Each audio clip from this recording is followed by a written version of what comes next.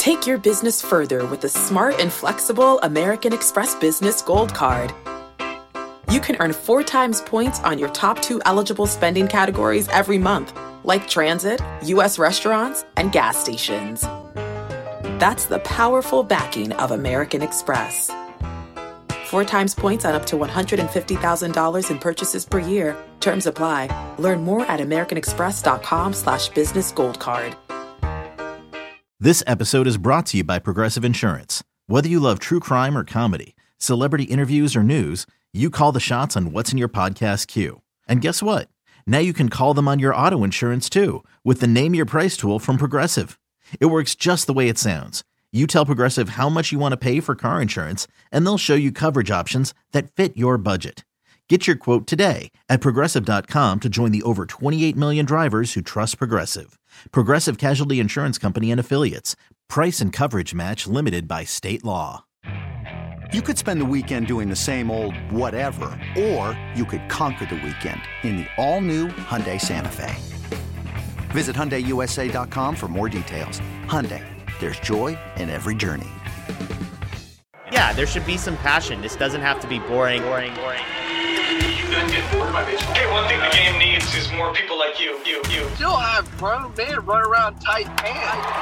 It's Mookie Betts. This is Daniel Bard. It's Steve Aoki. There's Sal Talamacchia. This is Brock Holt. Hey, this is John Lester. Baseball isn't boring. Welcome to Baseball Isn't Boring. No Rob Bradford today. Jeff Joyce in for Rob Bradford. He is off this week. Guy works every day of the year, so good day to be off. It has been the offseason of the Dodgers so far. In case you have not heard, obviously the first big domino was Joe Kelly, then Shohei Ohtani, and then Yamamoto followed. So who better to talk to than Dodgers hitting coach Aaron Bates, which, by the way, you're like every other guest on this podcast because you have Red Sox ties and you're a Dodger. You know, Joe Kelly, Rich Hill, like all of the regulars. I don't know what Joe Kelly's title is. I think he's like the CFO, the chief fund officer of the Baseball Isn't Boring podcast. So good to talk to you, man. You just got back from Disney today, right? Yeah, we just got back a few hours ago. We were there for a long time, but it was a good time with the family and my brother-in-law, sister-in-law, and my nieces and my 3 kids and my mother and father-in-law. It was a big group of 11 of us, but we got through it and they all had a great time. Nice. So we'll give people a little background on you. You grew up in California, Santa Cruz, right? You grew up in Santa Cruz. Yeah. Went to NC State, 2-time All-American. Nice little season in 2005, hit 425. That has to be one of the best all-time seasons in NC State history. What was that year like? You must have felt unconscious that year. It was kind of like a slow build. You know, you never know when your game was going to blossom. And I think I got better and better as the year went on. And then it turned out by the end of the year, like it was probably the last month and a half of the season where you do feel unconscious. You know, college baseball, you play, let's say Friday through Sunday, Tuesday, Wednesday type of a thing. But when the season opened in February, March, April, it was I was getting hits and all that, but it was kind of like feeling your way through it a little bit. And then you build that momentum up and then it kind of clicks for players at different times. And so, you know, I had a great coaching staff who I'm so super close with there at NC State, Coach Avon and Coach Hart. And they just let me do my thing, but it was a fun year. Nice. You were the home run derby champ in the All-Star game in the Cape League. Do you remember who you beat out in that home run derby? It was a pitcher hitter. He was drafted by somebody. It wasn't, I can't remember who it was, honestly. He was a pitcher/hitter. I mean, there was a lot of good guys in that Cape that year because that year, for some reason, there was no gold medal games for the Team USA team. So a lot of the kids went to play in the Cape instead. You had Longo and just a bunch of different guys. You know, as far as you go down the list of pitchers and position players that went through there that season, Lincecum and Masterson and Daniel Bard and all these other guys. And Mano Burris, who works for us now, he was a big dude then.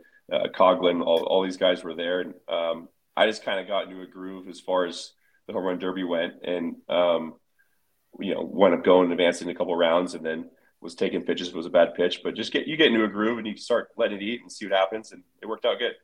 09 got called up, played some games for the Red Sox, hit 364 that year. Then when you got into coaching, you started in the Dodgers organization and gradually moved up.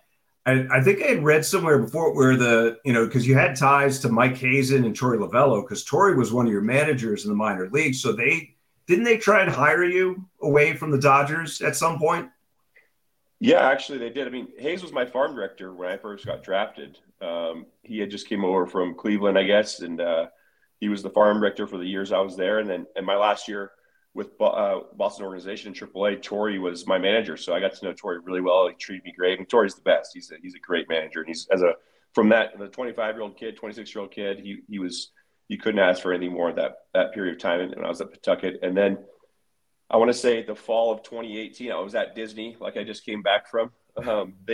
They called, they wanted to interview me for the assistant job with the Diamondbacks, and the Dodgers wound up matching the offer. And so I didn't wind up getting a chance to interview with the Diamondbacks because the Dodgers just basically matched the role, and they kind of morphed myself into the role that I was in previous years, where I would be the assistant hitting coach under Robert and Brant Brown, and then also run the minor leagues that year in 2019. I was the hitting coordinator / director of hitting. So it kind of was a dual role. But that year, just to elaborate, was I had every hitting coach that was in our system, except for one maybe, is a major league hitting coach now. So it was a very easy job as far as when you're so-called the director of hitting and all the hitting coaches are now major league hitting coaches. They're doing a pretty good job. So I was fortunate to have a lot of great people working around me.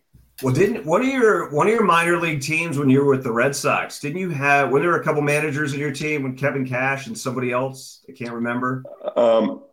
No, I've never really thought about it. Yeah, there was the Red Sox at that time was like the pipeline. It was like kind of the Harvard of the minor leagues as far as guys coming out of there and being major league players, and then coaches too. And then you look at like the pedigree of front office guys with Hazen and Sherrington, and the Theo pedigree that was coming down that chain. Jared Banner just got hired as another AGM somewhere, or GM. Like it's a laundry list of people that came from that Red Sox regime. And then I was fortunate enough to be drafted into that regime as a player and kind of grew up in that system. And then as a coach, now fast forward, you have David Finley, who was an EVP for us, and also Galen Carr, who was an EVP for us as well. And I didn't really get to meet them all that much when I was a player in that organization. But then you fast forward, they're with the Dodgers now, and they knew exactly who I was, and I knew who they were. But it just it was a great organization to be a part of at that time, and that time for baseball. Yeah, no, yeah, you guys had some great players back in those days. So have you just always been like a hitting junkie? Like, are you just a cage rat? Like, what, like, was that just always your thing? Because I mean, you hit in college, you're hitting coach now. Like, have you just always loved hitting? Have you just always studied hitting? So I never wanted to coach when I was a player. That's kind of funny. I don't think anybody does, do they? Like, because then you're kind of admitting, like, all right, my career is going to be over, right? No, like my next career, I guess you could say. I always kind of saw myself as like a front office or just doing something. I never really wanted to be a coach. And then my last year playing, I was with a coach in AA Chattanooga, and he wound up convincing me. He just said, "Hey, I know you didn't want to coach ever, but you've been coaching for 4 months so far. Whether you realize it or not." Because I was on the Phantom and I was just kind of on the way out, and it was Corey Seager just got called up, and now it's Corey Seager's hitting coach now who wanted to convince me of doing that. But I guess I always was fascinated with hitting and the mechanical side of it. When hitting comes really easy to a lot of people, I think sometimes you might lose sight of it. But if it's harder for others, you kind of learn the task a little bit more. That's not obviously for everybody in that sense. It's not like set in stone, but I was always a cage rat in the sense of when PD or Dave Ortiz would go to the cages, I'm going to sit there and watch the routine where I want to learn and see what they're doing and that kind of thing, and see if I can do that, without the information that we have in this day and age. I mean, with the Dodgers and with it, all around baseball, we have so much information and video and every which way of breaking things down as way your body moves. 15 years ago, you didn't have any of that stuff. It was kind of just, oh, this guy does this, so I'm going to try to do that kind of thing. Yeah. How have you morphed in that arena? Because some old school guys were slow, I guess, to maybe want to embrace certain things. Like where have you kind of gone along here in the path and gotten to where you are now? Like, was there like a turning point? Was there somebody that like opened your mind to something and you're like, oh, okay, like I can buy into this?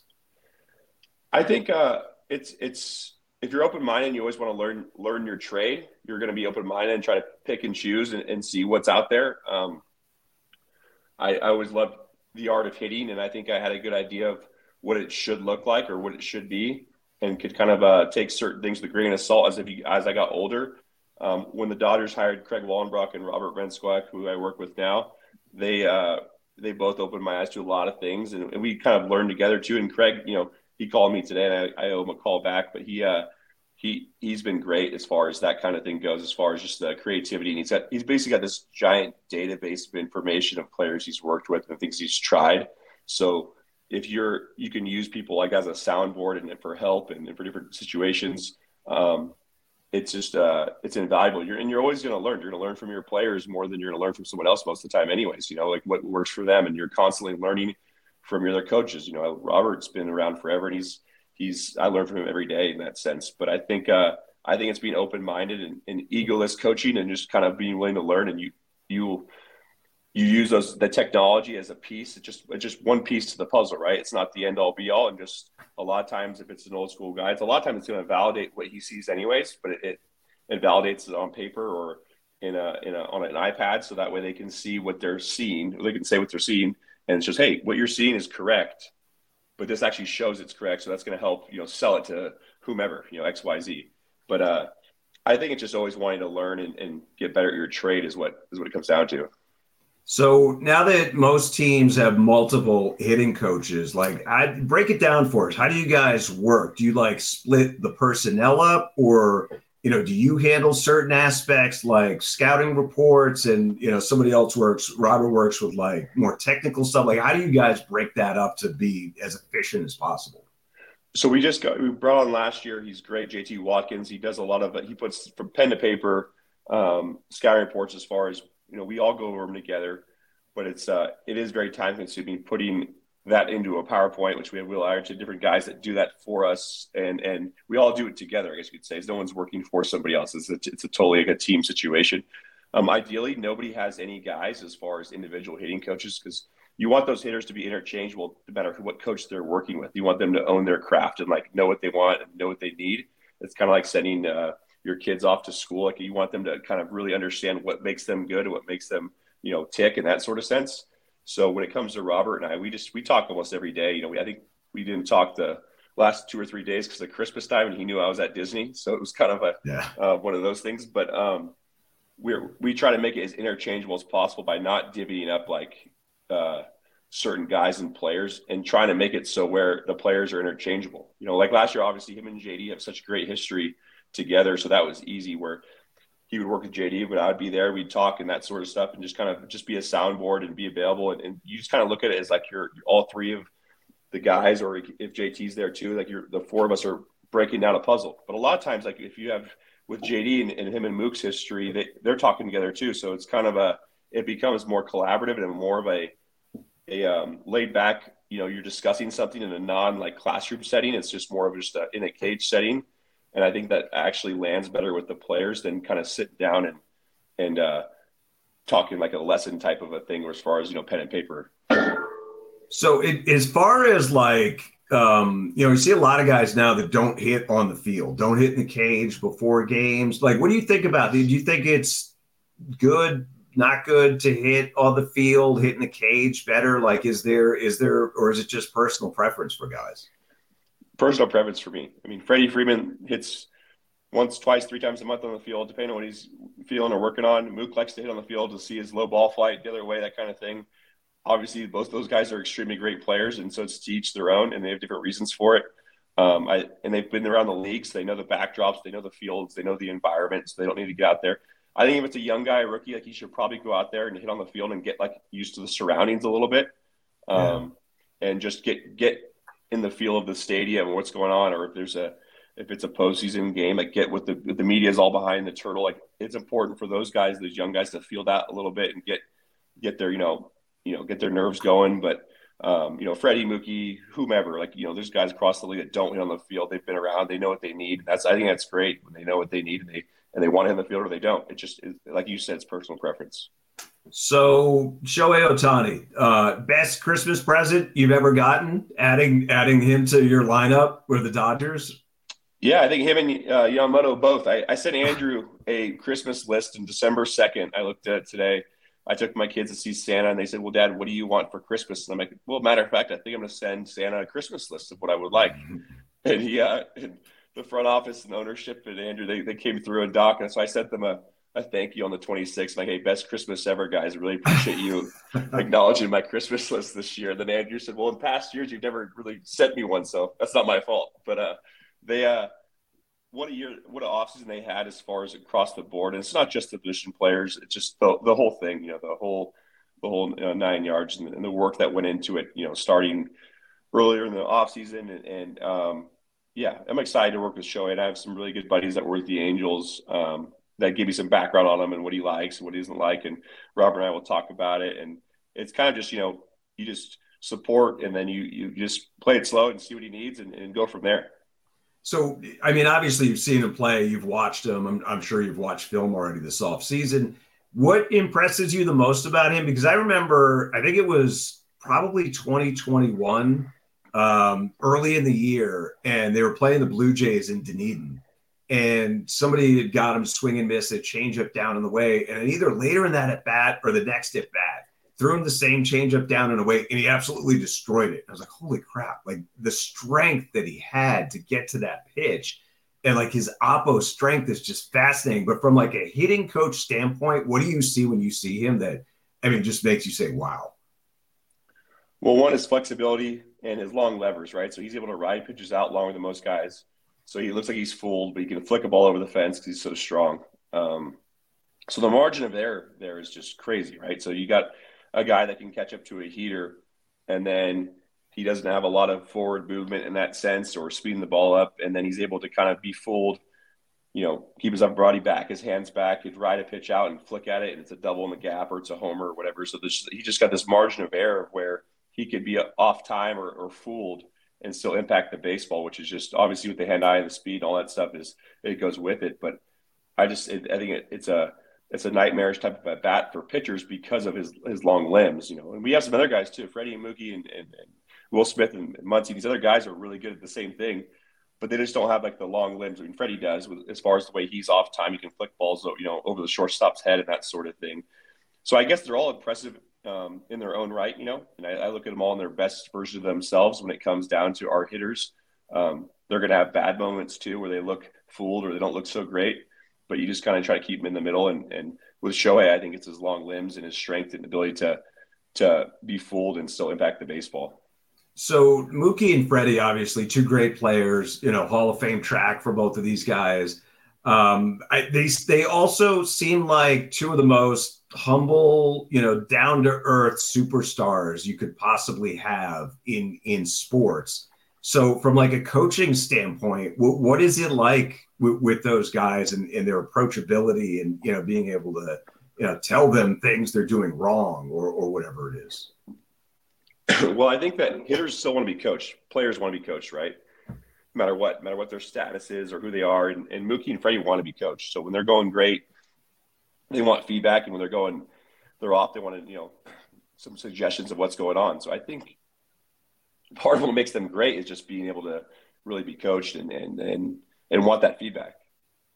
Are there times where, like, how much of a therapist are you to these guys as well? Or how much of a therapist are you to these guys as well? Or are they just at that level where they don't need that? Is there more like younger guys that need that? You're there for all those guys. That's kind of part of the job is you're a soundboard for them, or you're talking them through things or reiterating things to them or reinforcing, or even that's what I said about wanting to be coached.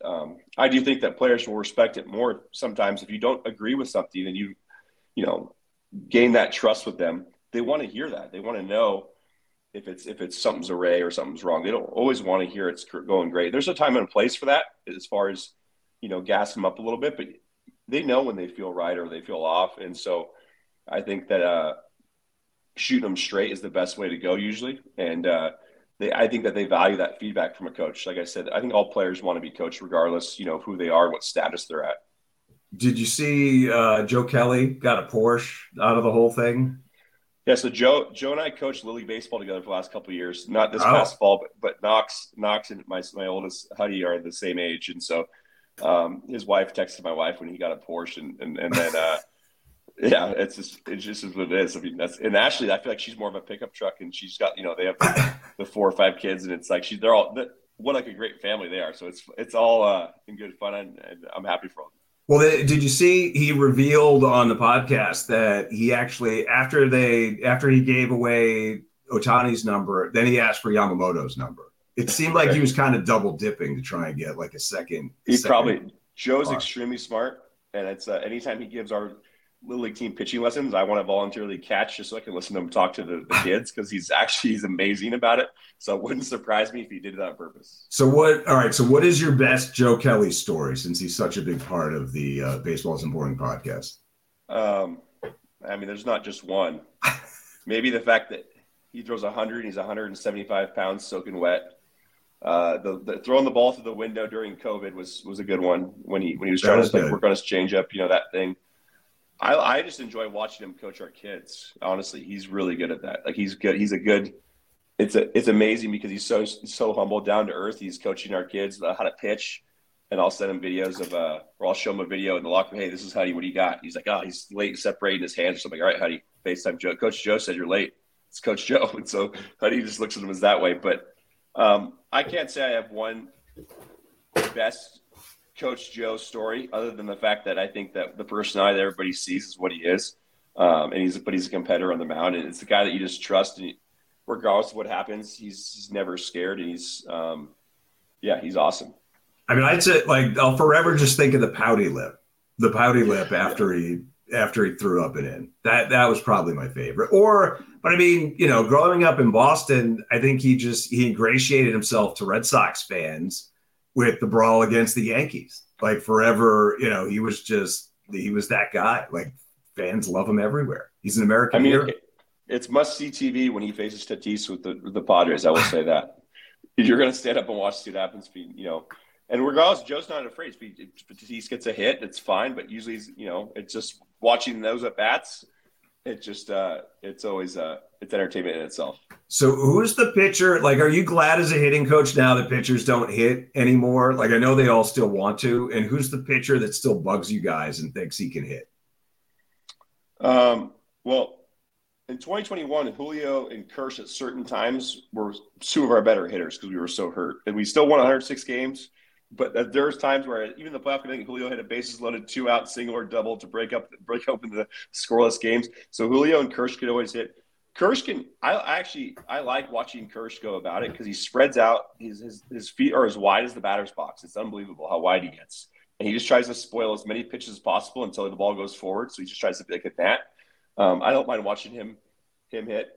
Talking to Lance Lynn last year, he said he was terrible. He said he hated hitting. It was a waste of his time. That was interesting. Scherzer, I think, was 0 for 50 or something the year in 21 when we got him, maybe even more than that. He didn't get hit the whole season, I want to say. And that was fun to watch him try to hit. But as far as guys, Buehler is always going to think that he can hit because Buehler thinks he can do everything. So I would say Buehler's the one that probably still thinks he can hit, but he's been hurt, so he hasn't swung a bat for a while. Yeah. No, yeah. Well, and I don't know how he hits with those tight pants, too. Like, that's – yeah. Like you're preaching to the choir. See, the thing I miss the most, if there was like a pitcher that I want to see hit, it's Rich Hill, just because of when he does the high stepping down to first base. Like, watching him run to first base as hard as he can is it's the best thing. It's hilarious. And he flicks his wrist back too. It's kind of a flicky wrist that he runs with, and it's kind of just it's a prance. I'm not going to call it a run. I think Rich prances down to first base. And you can't. Like, but he's serious though, right? Like, you can't laugh at him when he comes in, right? I laugh at him. I have to laugh. Okay. It's like Rich will be like, "Did you guys enjoy this stuff? Trying to hit?" Like, because he's so serious about it. And I played with Richie in 2010 in AAA with Boston. He's trying his best, but it is fun watching him hit because he will make up a new stance. He'll try every which thing, and that prance, like you just said, running to first base is pretty funny. That is priceless. I do miss that more than anything. I just thought of this, but since you had him before, and I know I've read before that you've said, you and Bellinger could talk some good smack against each other. How happy were you for him last year to see the season that he had after the struggles that he had the previous couple of years? Oh, I love being Billy and I are close, and their hitting coach Justin Kelly and I are even closer. We've known each other for 20 years. We played together in Boston's organization as well. But Billy's a good dude. His family, it's a great family. I couldn't be more excited for him. I mean, I hope he signs any biggest deal he can possibly get this winter. He's a good player, and I think that he was grinding. He was hurt for 2 years, and it was he was playing through a lot of things. In that 2021 postseason, that Giants series, and even the Braves series, he was playing through some injuries, and he just gutted it through it. I was proud of him, and I'm happy for him now. Proud of him again. All right. Well, I have one last question for you. So obviously when Shohei signed, everybody wanted to know, well, all right, what's the lineup order going to be? Like, is that something you guys all talk about as well? Like where you think guys would fit in the best? Like, is it Mookie, Shohei, Freddie, 1, 2, 3? Like, how do you split that up? Like, how do you guys go about that? I mean, that's more of a Doc question than it is for me. My job is to get the hitters ready to go. And then if Doc asks me or if I ask the players what they want, I think it's going to depend on how they're feeling at the plate that day. I think there's ways of maximizing their abilities, but honestly, with those three guys, you just put them all in the best situation to succeed possible. Mookie hit third behind or in front of David for a while in 2016, I want to say, at Boston. So he's hit in the middle of the order before.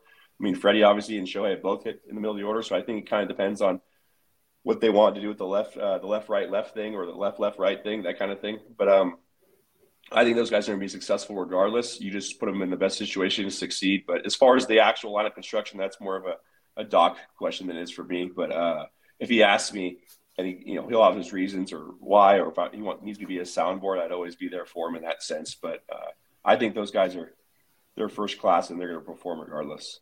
I did just think of this because you were a big time high school quarterback, right? Back in the day? I was, yeah. That was my favorite sport, was football, yeah.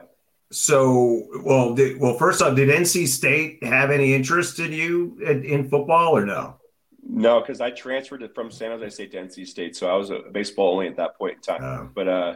But yeah, no, I was a late bloomer when it came to football, and that was just I just enjoyed going in a huddle and kind of like trying to will the 10 guys around you to beat the guy in front of you and knowing whatever everyone's job was to do, and that kind of thing. It was just it was a unique challenge to unite a team together, and you're in a position if you're a quarterback to kind of do that, I guess you could say.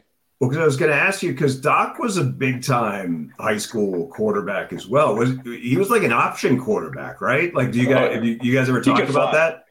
Well, two different styles. Doc could fly. I couldn't. I'm going to drop back, and it's going to be hard to tackle, more like a Roethlisberger type guy. And Doc's going to run around and win the game by himself. It's a whole different thing than it is for me and him.